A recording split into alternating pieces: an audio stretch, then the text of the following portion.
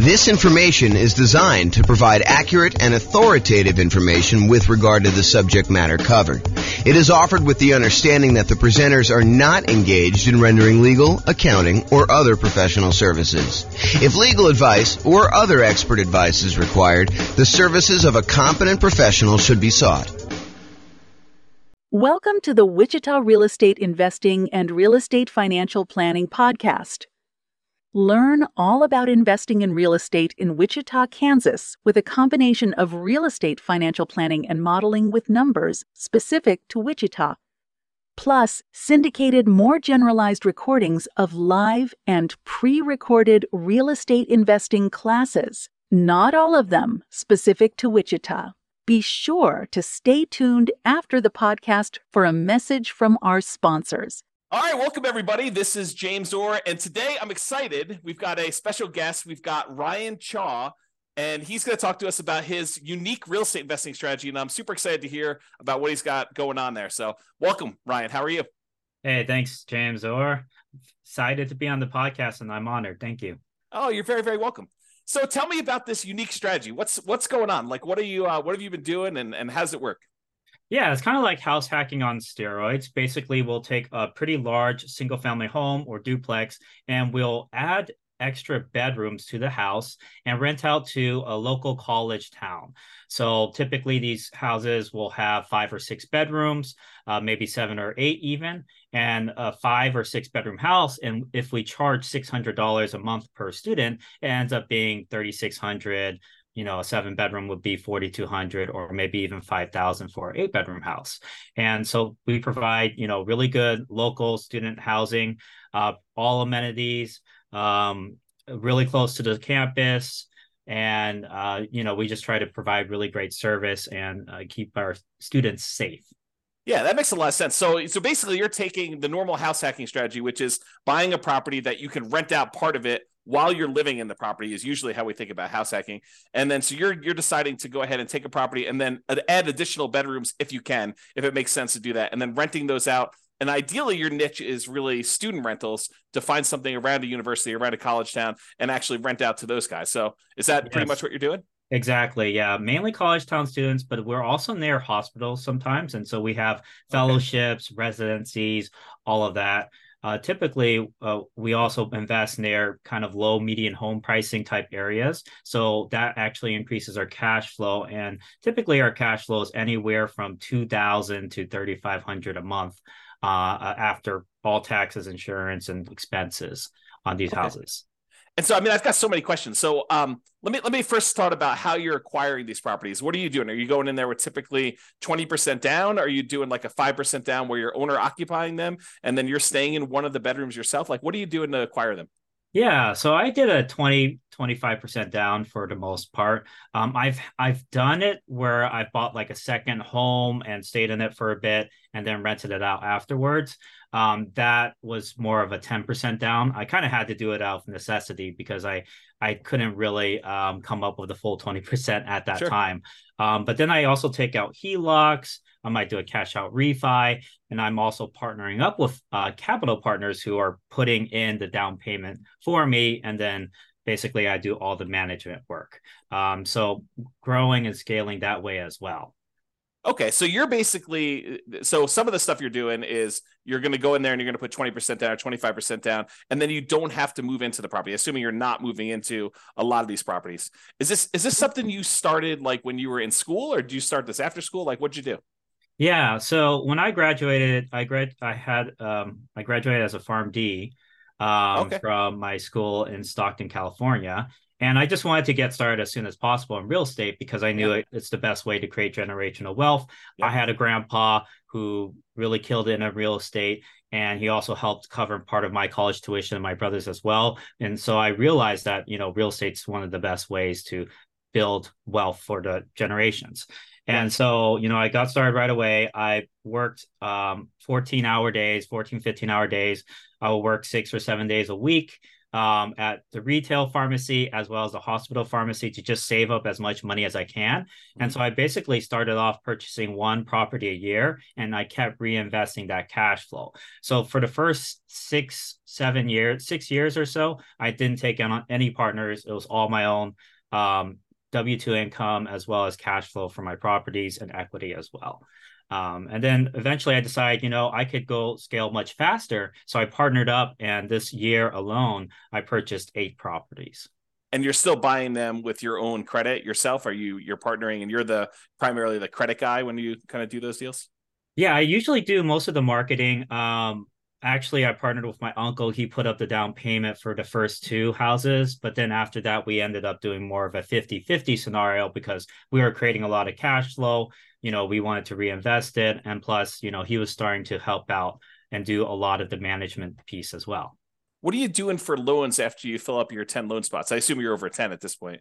I'm at 8. So okay. I purposely did that because I still want to purchase my dream home and maybe my beach house or whatever. Yeah. I want to save at least 2 just in case, right? Otherwise, you run out of loans. You can't do a conventional loan anymore. You're kind of screwed, right? Well, so what we do now is the good news is for owner occupant properties, the 10 loan limit does not apply. So you could still do conventional financing over 10. Where you get caught is if you have more than 10, you try to get your next investor property, then you get cut off. You need to go to some type of other, non-conventional type financing. Right. I did actually use my owner occupied one right now. I'm house hacking this one, but yeah, totally understand there. But yes, what we do is DSCR now. In DSCR, you can use the rental income that the property will generate as long as it covers the debt, the anticipated mortgage payment, monthly mortgage payment. You will be approved for a DSCR loan. It's like a 1.1 times usually the monthly mortgage. And are you seeing mostly 30-year fixed rate financing on those, or are they going to be some type of adjustable rate mortgage with a balloon of some type? 30-year fixed, yeah. I do 30-year fixed. My last one is 8.125%. So it's higher than the investor conventional loan, but not by much, because investor conventional loans, I think they're reaching high 7s, mid 7s right now, 7.5, 7.625, Are you using like a local bank or a national bank to do those kind of DSCR loans? This is actually a national lender. Yeah. I found them through a network that I'm part of called GoBundance. Okay. Very cool. So you said you're managing the properties yourself. And since you're renting the students, are you trying to do like the classic, get the parents to co-sign, and you're doing like a year-long lease, but they're really only there for 9 months? Like, what are you doing for handling some of those traditional student rental type issues? Yeah, for sure. So I always do a lease. If I'm in the middle of the year, I'll do a lease until July 31st. And then from there, I'll do August to August leases. Because a lot of these people who are doing like fellowships and residencies, they're really not taking much summer off anyways. Yeah. Plus a lot of grad students, they're doing research during the summer, so they still need the place to stay. With that being said, if they do not need it during the summer, they can always sublet it to another tenant, like a summer school tenant. And that happens just fine. I'm able to even help them out. I tell them, I can help you out during summer, although it is your primary responsibility. I'll help you out, and haven't really had issues not having like somebody not being able to find a subletter. Like I would say 9 times out of 10, they're able to find a subletter. And so are you pre-signing? I would say it depends. So the kids have several ways to pay the rent. They could take out student loans. They can take out, might have financial aid. They might have a job. The most common way is their parents are covering the rent, right? Mm-hmm. So if you have the parents covering the rent, in that case, I will have them co-sign. And what's great about this method is you never have to deal with unpaid rent, because what parent is going to just stop paying rent for their kids' lodging, right? Yes, likely. Well, I've known some crazy parents out there. Maybe you find one that's willing to let their kid go. As long as they have a good relationship. Okay, so that's awesome. So you're not really having the need to do the co-signer if you're getting student loans or financial aid, because you think if they demonstrate that the financial aid has a section for room and board, which is the case in a lot of cases. I've even had somebody who paid the full year, never stayed at the house, but the financial aid was covering it. So said, might as well take it. Are you collecting the entire lease amount up front then, or are you collecting it as they pay out with the student loans? I don't even know how student loans work anymore. Yeah, so it's due on a monthly basis still. Okay. Yeah. And does the student loan stuff come out like all in one lump sum, or does it come out in Yeah, like usually monthly? it does. So come out like for the fall semester, there'll be a one lump sum, and then there'll be a lump sum for spring. Usually, it's around August timeframe or so that they'll get most of the funds, Okay. or a And little like, bit before. what's a typical like price of house you're doing with this strategy in your marketplace? Yeah, so where I'm investing now, I invest in California and out of state. So I have five in California. I have eight of them or nine of them out of state, one in Alabama, eight in Ohio. So the price in Alabama was 210,000. We're renting that out for 4,200 ish, a little bit more. I think 4,250 Okay. per month. And then for Ohio, I will buy the first one we bought was 210,000, and we rented that out for $3,750 per month. So the Okay. cash flow on that was around 2,300, 2,500 a month. And the cash flow on the Alabama one is around I think it's a little bit over 3,000 a month or so.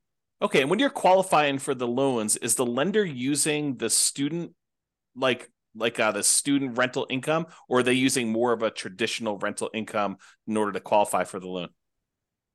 Yeah, so that's a very good question. So if you do a DSCR type loan, to get qualified, they will estimate what the market rent is. They're not going to assume that you're going to rent by the room. And sometimes, like if you do a refinance through a DSCR, they prefer to have a traditional lease. So you would have to have everyone sign on like one lease. But for conventional, they're actually okay doing a refi and taking 75% of your rental income. Usually 75, sometimes 100% if you actually report it on your tax returns.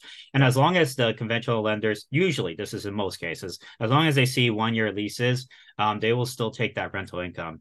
And they might take off 25% of it at most, but they'll still use it for sure. Okay, that's super interesting. Have you ever had, because I assume you do some like teaching of this strategy to some of your kind of like students and their partners to kind of help people do this. Is that right? Yeah, Yeah. definitely. Do you have people ever utilize like a variation of like a cross between the nomad real estate investing strategy of buying a property, moving in, living there for a year, and Mhm. then after the year converting that to a rental and kind of repeating sequentially in order to acquire their rental properties that way? And of course, the benefit is the 5% down owner occupant loan, and the better interest rates than you would get if you're doing like these DSCR and or investor type loans. Do you have any students who are doing like the move into the property, live there for a year, maybe even while they're in school, get roommates, and Yeah. then convert that one and keep it as a student rental to kind of maximize it? Yeah, definitely. I actually had three students this year at least that have done that strategy. They lived in it for a bit, or maybe, a year or at least a couple months, right? And Yeah. then they rented out to housemates, and Yep. then that's how they got started essentially. Yeah. And they're able to also put a lower down payment potentially. You do have to be careful with those regulations, though. Um, Generally, you do have to stay in it for a year, right? Yep. Unless you have a really good reason not to, like you lost your job or you're Sure. switching jobs, or maybe you had your mom you had to take care of who's sick, whatever, right? But generally speaking, yeah, if you do a house hacking strategy, you want to stay in it for a year. And I'm actually doing that myself right now. This house that I'm living in, I have four other roommates or four other housemates, Yeah. and so my rental income on this one is 3,650 per month, and my mortgage payment is 2,300, and I'm in Sacramento. So So 3650. So you're getting like $910 on average per roommate, essentially, in order to have someone living in that property. Is that about right? yeah, exactly. So 965 for the largest room, 850, 870, and then 830, And is something like this, this. and I assume are you including utilities in your rents, or are you like charging them utilities as well, pro rata? Separate. Yeah, it's separate. Yeah, it's Okay. actually not included. They will divide it by however many tenants there are at the house. But I will cover the vacant room. So if there is a vacancy, I will cover the utilities for that one room. But like, let's say there's five people at the house, the bill is, I don't know, 400 or something like that. Each person would pay maybe $80 a month for utilities. Okay. Have you Um, had any issues with filling a vacancy like mid semester or anything like that? Or like if you don't fill it before the start of a school semester, it's a little harder to fill or anything like that? That's actually a great question as well. So a lot of people worry about that, but that's actually not the case, because there's always people coming into the college. In Mm-hmm. fact, around now, September, October and November, you'll actually see a lot of international students coming in because they just had their visas approved. Okay. And visas, they get approved anywhere from, during the summer all the way until like December, basically. So you have all these students who are coming in finally after their visas approved and, getting started in person learning right away. But before that, they had to get all that situated. So you'll see a lot of people coming in like that. Also, if you're close by a hospital, it really doesn't matter what Yeah. the timing is. But with that being said, there are going to be like a big wave of students that will apply in April, May, and July. And then for spring semester, you'll get a wave around, November, December timeframe. So Okay. there's always people applying. There's even summer school, right? They'll apply Yeah. around March or so. So you'll always get these kind of waves throughout. So don't worry too much about the timing. I actually purchased in the last year, I purchased pretty much a property every other month or so. Okay. Yeah, it was just throughout, and we still filled them all the rooms. Yeah, part Okay. of it is judging demand though too. You have to make sure you figure out your market demand, and there's a lot of techniques to do that for sure. Yeah. Are you doing your own property management? Yeah, actually, I do. I do have this general contractor with my business partner, and he does really great work. He's very reliable, and as long as I have, we have that boots on the ground that we can count on, that understands that we're out of state, so he might have to go the extra mile to make things happen. That once you have that one really good team player, you're set essentially. Okay. Yeah. Are you doing like house rules, and are you like establishing those? Or are you letting them kind of like rule themselves, like Lord of the Flies type of style, or Lord of or the like Flies. what are you doing there for like managing the house while you're away? Yeah, I mean, whoever wins, right? No. Yeah, so basically I send out this kind of like a PDF PowerPoint basically that they all kind of can go through, and it lists out all the house rules, what's the Wi-Fi, what's trash day, all of that type of stuff, right? Okay. Or what do you do if you're locked out? What's the lockbox code? And yeah, basically they get that right before they move in. Okay. Okay, good. Mhm. And so they're doing all that stuff there, and they're able to pretty much self-manage. Are you how concerned, or what do you do about like putting a new person into a house of four other strangers? Are you concerned about that, or how are you addressing No, some of not those too issues? much. Okay. For them, they're okay. This is the reason why it's a good deal for them, right? Okay. The dormitories, they'll charge like $1,900 or $1,200 for a room, and you'll be staying with somebody else. You'll be like bunking with someone Yes. essentially, right? So you're gonna have to wake up to their 7 a.m. alarm, even though you wanted to sleep in whatever on the weekend or Yeah. whatever, right? And you also have to pay for a meal plan on top of that. And so for a lot of students that are trying to save money and parents, right, they'd rather pay more like $600, $700, get their own private room, no bunkmate, right? Yep. And have all of this space and be able to choose their own meals, right? Rather than having to select a meal plan. Plus, they have a full-on kitchen, they have a backyard, they have parking that you don't have to pay for. They don't have to climb like 3 flights of stairs to get to their dorm room, right? So it's very convenient for a lot of people, and it saves a ton of money. You're paying half the price for a lot more privacy. Yeah. And so that's just, a lot better. When I was in the dorms, I shared the communal bathroom was with 30 other students. Yeah. So it Yeah. definitely is an upgrade from that. Yeah. So do you keep a certain ratio of beds to baths? Are you doing like, hey, no more than, one, like two bedrooms per bathroom? Are you trying to keep a ratio of that when you're buying the Yeah, so houses? the max number of bedrooms that can go to a bathroom is 3 to 1, typically. Okay. I know, I mean, my dad, for example, he had like 5 other siblings, and basically they had to all share one bathroom Yeah. along with the parents. So it was pretty messy. But in most cases, people are willing to share with just like two other people. They just Yeah. have to coordinate the shower schedules. And honestly, most of them aren't home. They're usually in class or in lab or studying at the library, right? And Right. so they're only using the restroom to shower and sleep, essentially. Okay, interesting. Mhm. So I know and I'm sure this varies market to market, and I'm sure you do some research on this. In my particular market where I happen to live, we have a occupancy law. It's called Yeah. it's called the 2+1 rule. And so you can only have two people plus one additional person, the two unrelated. So two Yeah. plus one unrelated person living in a particular property. Are you like checking that as you go and do it, or is student housing like exempt from that rule, or what are you doing about that? Yeah, no, for sure. That's a very good question. We always have to bring that up because in certain markets they'll have these ordinances and they'll actually have cases where, student potentially was kicked out because the occupancy limit was Mm-hmm. breached. So it's really important to be aware of the laws in your market. But Yeah. with that being said, there are exceptions you can have. So there's Mm-hmm. something called like a change of use permit, where you can change the use of your house from maybe a single family home to a boarding house or a rooming Yeah. house.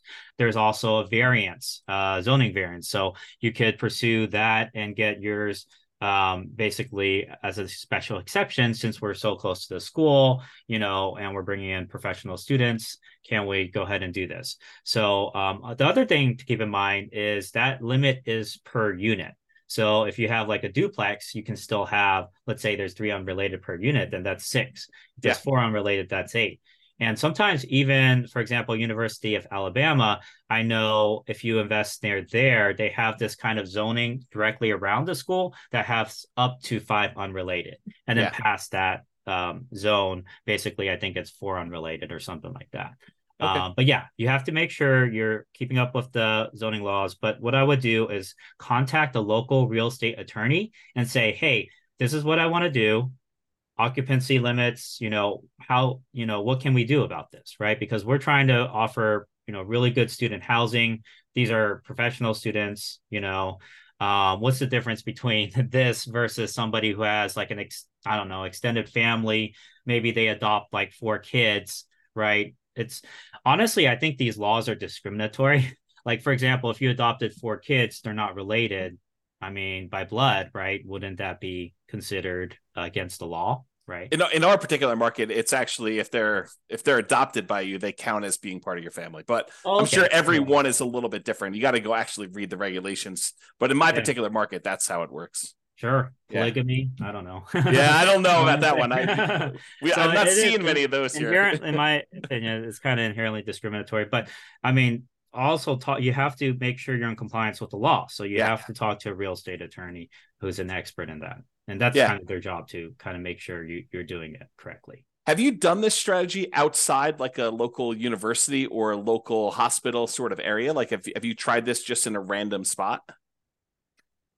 I wouldn't say no, no, no. I wouldn't say that because I definitely we're very focused on providing really good student housing, right? Being the Okay. best student housing provider. So we always want to be in a market that has a lot of like hospital positions or a really good college. Usually it's a top college if you're thinking about like Ivy League colleges, maybe like John Hopkins or Princeton or whatever, right? We Yeah. don't have to be Ivy League, but we're still in the top like 200, 300 colleges usually. Yeah.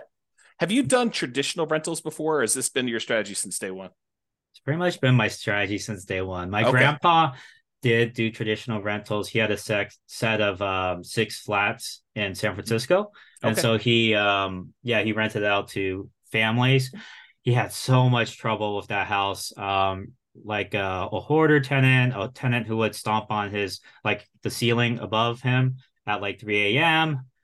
So like they're Yeah. having like these parties at like 2 a.m. or something like that. So they're dancing at 2 a.m. So yeah, he had a lot of difficulty with that. The thing I like about students is especially high quality students like juniors, seniors, grad students, they're really focused. Like they want to get that doctorate. They want to Yeah. get that MBA, JD, MD, etc., engineering degree, whatever. So they're highly focused on their studies and they're going to generally take care of the house too. I mean, they don't want to live in a pigsty, most of them. Yeah. So they're going to be, some of the best tenants you will ever have, in my opinion. Some people think that, oh, it's a frat party or something like that. But Yeah. honestly, I've had way better experiences with these tenants than my colleagues have, my grandpa's had, my relatives, whatever, right? Yeah. And are you Totally doing set some? up. I'm assuming you're doing like little things to cater to this group, like Of course. keypad locks to let them in instead of Mhm. having to do separate keys, and you can Yeah. remove one, and like all that stuff that I'm sure you're kind of really focusing in on to cater to this group of students. Oh Are yeah, you and all the amenities we provide to cater towards that. We have like a Ring doorbell system, and they have access to it so they can see when their packages are delivered. okay? So that provides the safety. We have floodlights. We have study desks everywhere. We have a study room potentially. So yeah, it's basically very, very student friendly, And and attracts really good students as well. you're furnishing the house to kind of get it ready for all this stuff. So you have like the central living room's got a TV and a couch and like furniture in there and study desks. I'm sure you just talked about as well. So you're doing a little bit of furnishing. What does it typically cost to furnish a student rental like this? Oh yeah, that's a great question. So it depends on what your budget is. You can Yeah. furnish a whole house for less than $3,000 or less than 2,000 even. If you Okay. go to like, let's say Facebook Marketplace, you can find kind of cheaper mattresses around $300 per full size mattress. So if you get like six of those, that's maybe like 1,800, and then the rest of it you get on Facebook Marketplace, that would be 2,500, for Okay. example, for a six-bedroom place. But it's kind of up to you if you want to do what I do, and I kind of invest in really good furniture. I mean, it's cost effective, but it's also really good. Yeah. I go to Amazon, Walmart, and Target and Home Depot. Those are kind of like my go-to places, and Lowe's Yeah. as well.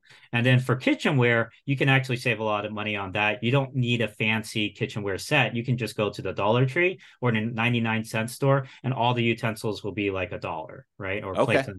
and cups will be $1, but it's still really good quality. Like I use it all the time, Yeah. my house.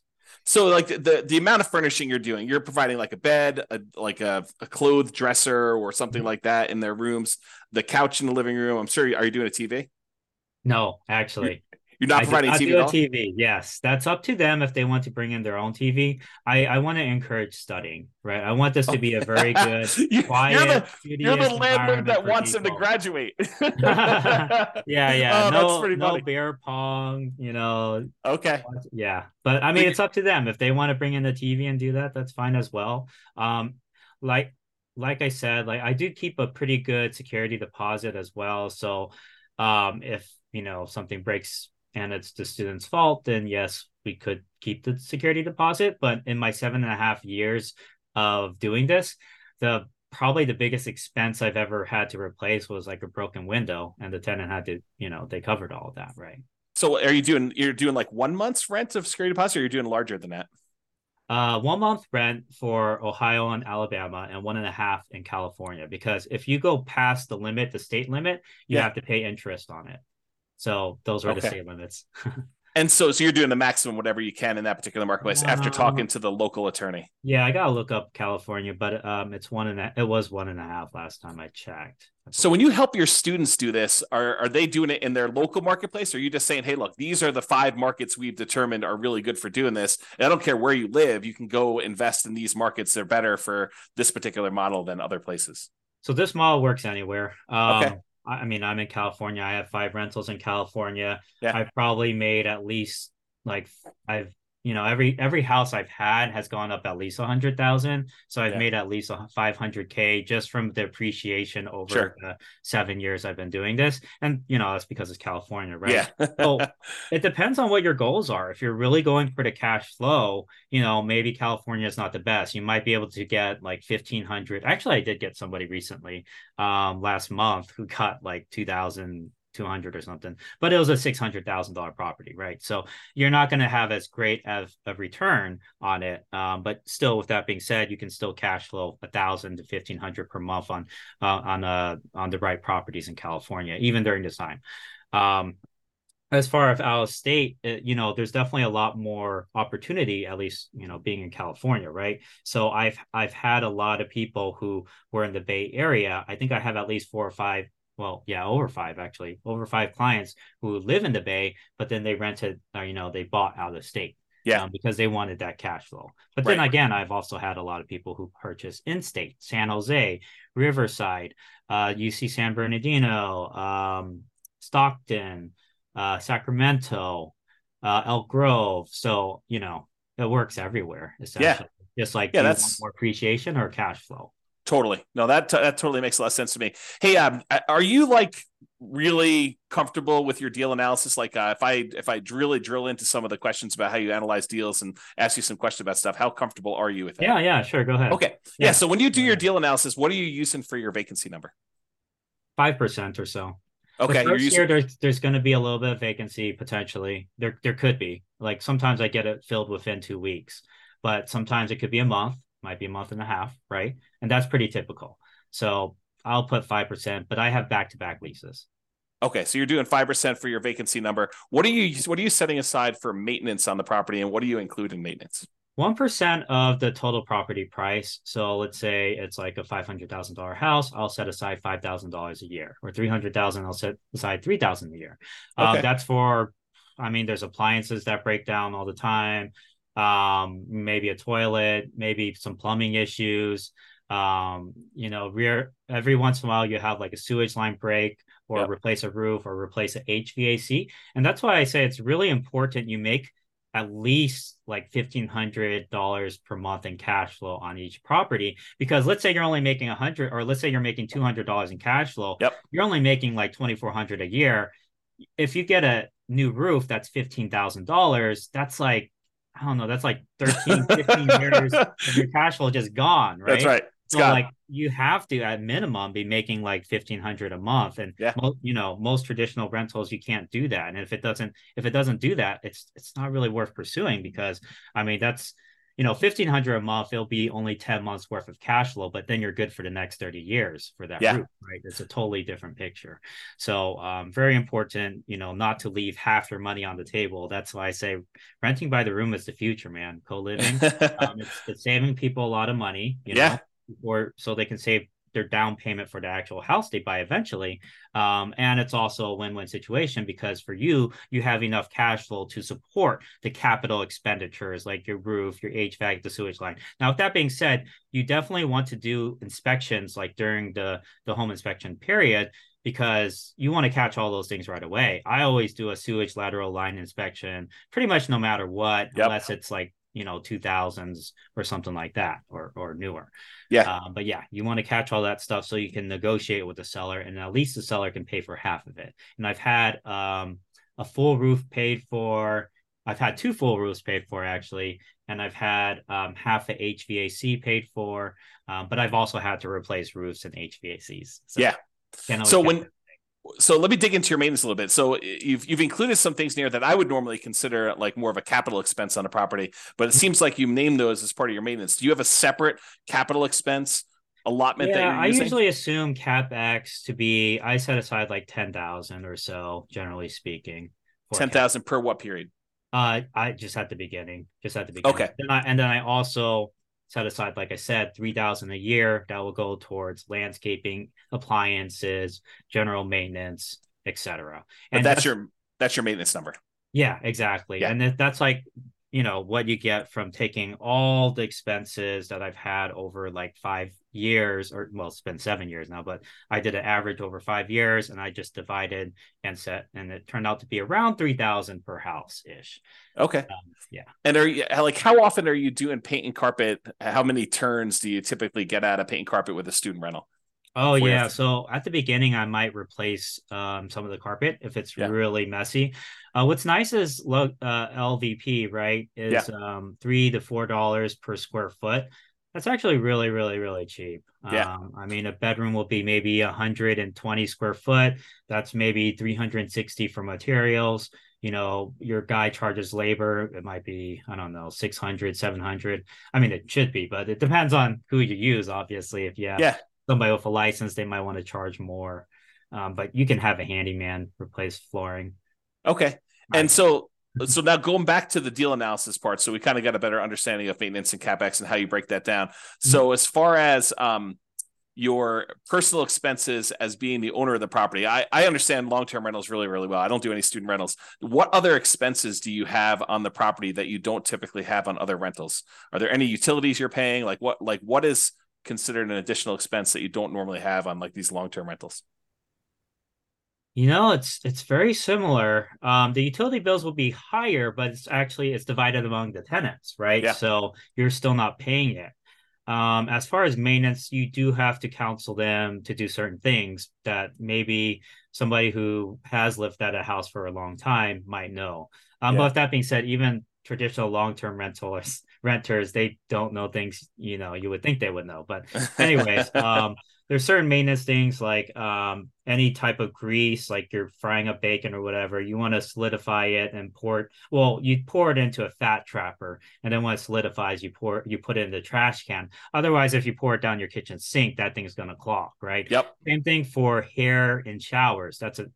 Happens all the time, right? Got to get a hair catcher. I also have a kitchen sink hair catcher as well, that I purchased that they can, clear out when the hair Yeah. gets high. But if they don't do that, I would say 6 months in, you'll probably have some sort of the shower's backing up. What do I do? Kind of Yep. call, right? So you Yep. have to train them how to do these things, and it's all part of kind of like the move-in instruction/house rules.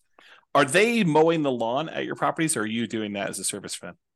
No, I do it as a service. So I pay for landscaping. I think the landlord generally should pay for landscaping, but I did have a group of students who are like, "Oh, can we save money in rent if we maintain the yard?" And I Yeah. was like, "Yeah, sure.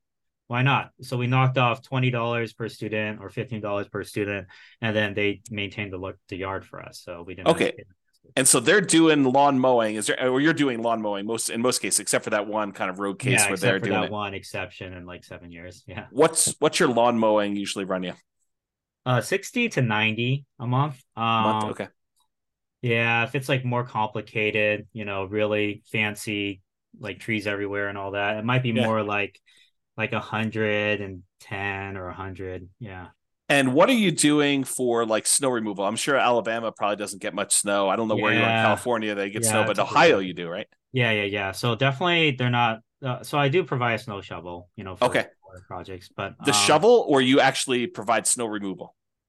shovel and snow removal. So it depends. Like, there's a huge blizzard, right? Obviously, I don't want the kids going out and shoveling snow. I'll tell them Yeah. that. But if it's light snow, they can kind of help remove the snow from at least the front of the house. But with that being said, like if there's a blizzard and it's really bad, um, we'll get a snow removal guy out there. Okay. And so you're kind of manually managing all these things remotely, like Yes, so. but I do also have VAs, and very soon I'm going to have Okay. an executive assistant. And we created SOPs, a scope of work for them, and everything Nice. already. So they're going to be taking on that project sometime next month or so. Just because it's out of state and Sure. everything, I'm like, it's nice to kind of offload some of those projects to other Yeah. people. Yeah. Okay, that's really cool. So based on like the numbers you've gotten there, when you run your analysis, are you doing like a cash on cash analysis for your properties? Like, are you determining the cash number? Well, do you know what Yeah. your cash on cash typically runs for these for you and your students in general? I don't need to know Yeah. yours specifically. Right. So a lot of times it'll be above 20%. So like I Okay. would say, maybe on the low end 20%, but on the high end we've hit like 50% cash on cash returns. I know it sounds like, is that real? It kind of raises red flags, but yeah, we've made that in some of our properties. Yeah, and when you do your calculation, I'm assuming you are taking into account vacancy and the maintenance numbers that we talked about, and I assume the Yeah. CapEx numbers you're talking about, Yeah, you always have to take into account all of that. and Yeah. utilities and stuff like that for those. So Mhm. yeah, okay, good. So Yeah. it sounds like there's some pretty good returns to be made here, and at those rates, I mean, paying off the property is can be accelerated if you decide that's your strategy. If you want to go and reinvest things and pay down your loans, or you want to acquire additional units in parallel, I guess you could do that too. You save it for down Yeah, payments and yeah, exactly. I use it actually to paid down acquire. my very first property, and then sold it for 437,000 to buy 7 other properties. So you re-leveraged. You basically went in, you bought properties, let it appreciate because we were in a very bull market, with the market Yeah, going up last 10 exactly. years or so. That was my first house too, so 7 years ago. So Okay. significant amount of equity on that one.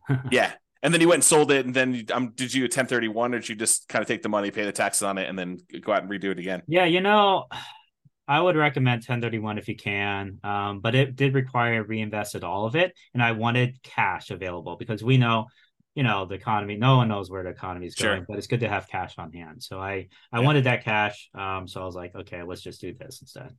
Yeah. Are you a big reserve guy? Like, do you think a lot about reserves when you do your Oh rental yeah. property stuff? Oh Okay. yeah. I always 100,000 in reserves. Where I'm at right now, at least 100,000. Otherwise it's like, you know, I've seen a lot of stuff go down in houses right after Yeah. 7.5 years. When I guess like at the beginning, if you have like four properties, up to four properties, you know, you could probably get away with like 25, 30,000 in reserves or so. Um, Unless you want to put everything on a credit card. And there are business credit cards, by the way, that'll do 0% for a year Sure. if you're worried. And there's also HELOCs as well, which you don't have to take out until you use it. But so I have all that. But then when you get like when you really scale, it's really important to keep a lot of capital in your pocket just because there's just things that come up. Yep. And I would say when you hit 10 properties, I would recommend having a good 80 to 100,000 kind of just as cash. So you Or think of maybe as a HELOC, maybe as a HELOC. Yeah.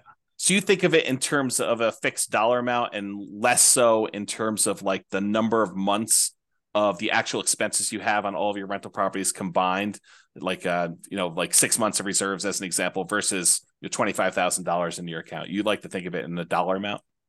Yeah, I usually do. Okay, I think about what I might have to eventually replace on each property as well. sure, Right. And so yeah, all of that kind of goes into deciding how much should we keep in reserves. okay. So you're merging reserves with your capex account. Yeah, yeah. So Okay, a couple of reasons too, like, when and we've seen this recently, right? Banks are what do you call resolvent? What do you call it? They're insolvent. insolvent, yeah. Yeah, that's the word. Silicon Valley banks that we're talking about. Right, exactly. And that's just how the banking system works, right? If everyone wants their money, they don't have it, right? Sure, That literally is like the definition of modern day banking. So, what happened in 2008 is all these people who took out HELOCs and all those banks started demanding, all that money back, right? And so one thing we're doing is pulling on some HELOCs, and we're okay paying some of the interest on that, sure, just for the peace of mind to have that yeah. liquidity, right? It's Because if you almost pull like it out and you put it in another bank, now they can't close the account. But if you paid off that HELOC or you don't use that HELOC, they can just decide to close that account. Uh, totally, it's actually written in the HELOC contract in most cases too. yeah, So yeah, yeah, if you're a totally. real estate investor, keep that in mind, especially during these times. Good. Well, I'm glad you're doing the reserves. I'm glad you're teaching the reserves thing. Let me ask you kind of like a follow-up question about reserves then. Are you taking into account your reserves as a drag on your cash on cash return on investment? Are you setting aside like saying, hey, I'm acquiring this property. I know I need to have 6 months of reserve. So my total amount invested is my down payment plus my closing costs plus, my rent ready costs in order to get all the stuff ready to do it. Plus now I know that I've got 6 months reserve. So I'm taking that into account when I do my analysis. No, I'm not including that in the cash on cash return if that's what you're Yeah. asking, because I'm not dividing by 100,000 in reserves. I'm dividing by the down payment plus the closing costs plus the renovation costs. Yeah, and I guess when you have 100,000 that you're spreading out across 10 properties, you probably wouldn't allocate the full 100,000 to a new purchase anyway. But I Yeah, was thinking if you do that, like say, hey, in order to acquire this new property, the lender is going to require I have 6 months worth of reserves for this particular new property that I'm doing. So I'm that's gonna true I'm too. gonna I'm Yeah, gonna say, hey, look, I'm setting aside this 6 months of money. I need this money in order to make the investment. So in order to calculate my true cash on cash return on investment, I really do need to take into account that I got this 6 months worth of reserves yeah, drag, and yeah, I for can sure. I can count that these 6 months of reserves is in whatever it is, your savings Awesome. account or Yeah, yeah, CD or the stock market, even if you're yeah, willing to keep that kind of like there, and you can count that return as part of your overall return, but when you're saying you're doing your cash on cash number to the 20% or whatever the really rough number we think you can do for it's yeah. a range obviously, but you're not taking that into account there, right? Right, right, not the reserves. Okay. But what's cool about reserves is like when you're getting approved and everything, you could still use like your 401k. They usually can only use like 50% of it though. And then for stocks, they might do 100% or they might do 75%. It Yeah. really depends on what lender you use. But keep in mind, you can also use your retirement funds as quote unquote, those 6 months reserves Right. a lot of Yeah. times. Yeah. Yeah, that totally makes sense to me. All right, cool. I asked you this question. I don't know if I got a if we're Oh, a little sorry. all over the place. Oh No, no, yeah, no. no I problem. just I just I was Sorry. thinking about it again. I I made forgot. a list of some questions. So Yeah. when we talked about the turns for paint and carpet, how often are you doing paint and carpet in these kind of student rentals? Yeah, it depends on what area you're in. I've definitely invested in rougher areas. So, sometimes you get tenants that didn't take care of the Hmm. property. So, you might have to do a whole house painting, but it really depends on what neighborhood, man. I mean, there's something called crimegrade.org. You can look on there. I would say it's pretty accurate for reporting, what areas have a higher crime versus others potentially. Yeah. And then if you invest in more like yellow or green areas, you'll have houses that are probably more well kept together because Hmm. it's just, everyone's high income there. They're keeping, they're paying money to repair their properties as they go along. Yeah. But I've also bought ones where we've had to, do a whole house, you know, like new flooring, new painting for every single room. So yeah. And so, like, how frequently though? Is it like every 3 years? I mean, I realize there's a range, but is it like on the low end, you should be able to get 2 years at a minimum, even if it's in a rough neighborhood, and then in the really nice ones, you may be able to do it for 5 years or 6 years, Oh, or I see what you're saying. yeah. Yeah, ever since we've replaced with the LVP, that's a very good product. So we haven't had to replace it a second time over the Okay. like 8 years, 7.5 to 8 years I've been doing it. As far as painting, we might do touch-up painting. Hmm. It's great like if you can keep the paint can, right? And sometimes the previous owner does keep the paint can, Yep. because you don't want to try to match the paint, right? Hmm. So yeah, that's mainly like touch up stuff. So Okay. yeah, I would say I don't know if I maybe asked you every about this. Do couple of you years. do you have Yeah. any parking issues, or do you like issue parking Yeah, that's spots? a good point. Yeah. So one thing I don't do is invest in HOA neighborhoods because HOA is another level of government. They could say like literally, hey, we don't allow renters anymore. And they could be Okay. like that, because Yep. they're fast with their decisions, and it's Hmm. not like the city where they have to go through this whole approval process, right? So I never invest in their HOA because they could limit parking spaces, all that type of stuff as well. And so it's really important for me to make sure when I purchase a property that there's enough um, like street parking available, or maybe there's a large pavement or garage that I can park a lot of cars at. But Okay. I always assess that. It's very important to look at that. And usually I try to have enough parking for 5 cars at least. Okay. But with that being said, I'm so close to the school that I would say half the students will either bike or walk or take a shuttle.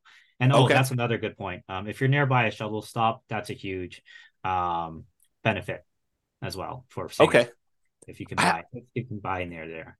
How are you dealing with two related issues in my mind, at least? How are you dealing with mixed gender in the houses? Like, is it all boys, all girls? Are you don't really care? They're adults, they need to take care of themselves. And Yeah. then the second follow-up question related to that is, how do you deal with boyfriends, girlfriends staying over at the properties? Oh, that's a great one. The default is co-ed. The default will always be co-ed because it's 50-50 essentially for Yeah. females and males. But with that being said, there's a lot of different cultures out there. For example, like Indian culture, the girls aren't supposed to be living with their guys until they're married. That's Hmm. just cultural Yeah. things, right? It's a cultural restriction. So, for those, tenants, they'll say like, we prefer to stay with other females. And so it's really important. You're not like being discriminatory. So like in Right. your ad, you cannot say like females only at this household, right? Right. That's discriminatory. Yeah. But you can say like, hey, we have a group of girls that want to stay with other girls, can we match them up? And so I'll have like one house that's like, I'll put all the females at the house because they all want to stay at an all female house, Yeah. right? And obviously we work it out together with them and everything. And then I'll have a co-ed house. I'll have houses that are all guys. Well, I just try to figure out how to best match them up because Yeah. I kind of have a little bit of a questionnaire, like what kind of roommate do you want to stay with? Do you prefer co-ed, Yeah. all females, whatever? And then I'll match them up accordingly. It's kind of like how colleges will do that, like freshman year. What are what qualities in a roommate are you looking for, right? Yeah. So And so you're doing that level of like almost selection and yeah, pre-screening for yeah. your It's on tenants? my Google form. I have an intake form. Okay. What year of you, what Hmm. are your preferences, what room are you preferring, a larger one, a smaller one, all of that type of stuff. Oh, move-in date, of course. So all of that information's on the Google form that I send out. Okay. Are there any questions I didn't ask that like you normally get that are like, hey, I'm gonna do this thing, but what about this thing? Like, did I miss any crazy ones? I would say No, I mean, I think you were very comprehensive for sure. I would say the keys to success in this industry Yeah. is definitely, I think in general though too, is I think there's always three elements to real estate. The Hmm. first one is the numbers, like getting the math right, getting the deal correct, making sure you have your ROI and all of that. The second one is teams. So making sure you really establish a really good team in whatever market that you're investing in, right?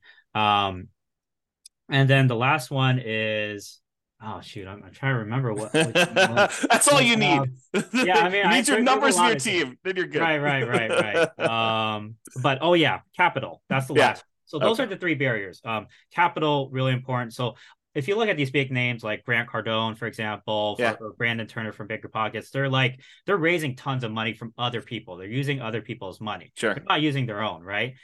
That's how they scale. That's how you scale. You have to have a source of continued capital, whether it be your W-2, whether you have capital partners, whether you use creative financing by tapping into equity on your house. You have to solve the capital barrier because number one thing people say when they ask to buy a house, they say, "Oh, I don't have enough money." Well, you have to figure out how to get that money. Then you have to beg, borrow, steal, and that's the phrase, right? Right. You have to solve the capital problem. The second one is the team problem, which is you got to have people you can rely on. And then the last one, like I said, was the deal problem, like making sure the deal. You have to know the numbers, you have to know the math, you have to be able to anticipate when you have to, potentially replace something down the road, anticipate potential problems on the house down the road based off of what you're seeing from the inspection, like red flags and all of that. Yeah, totally.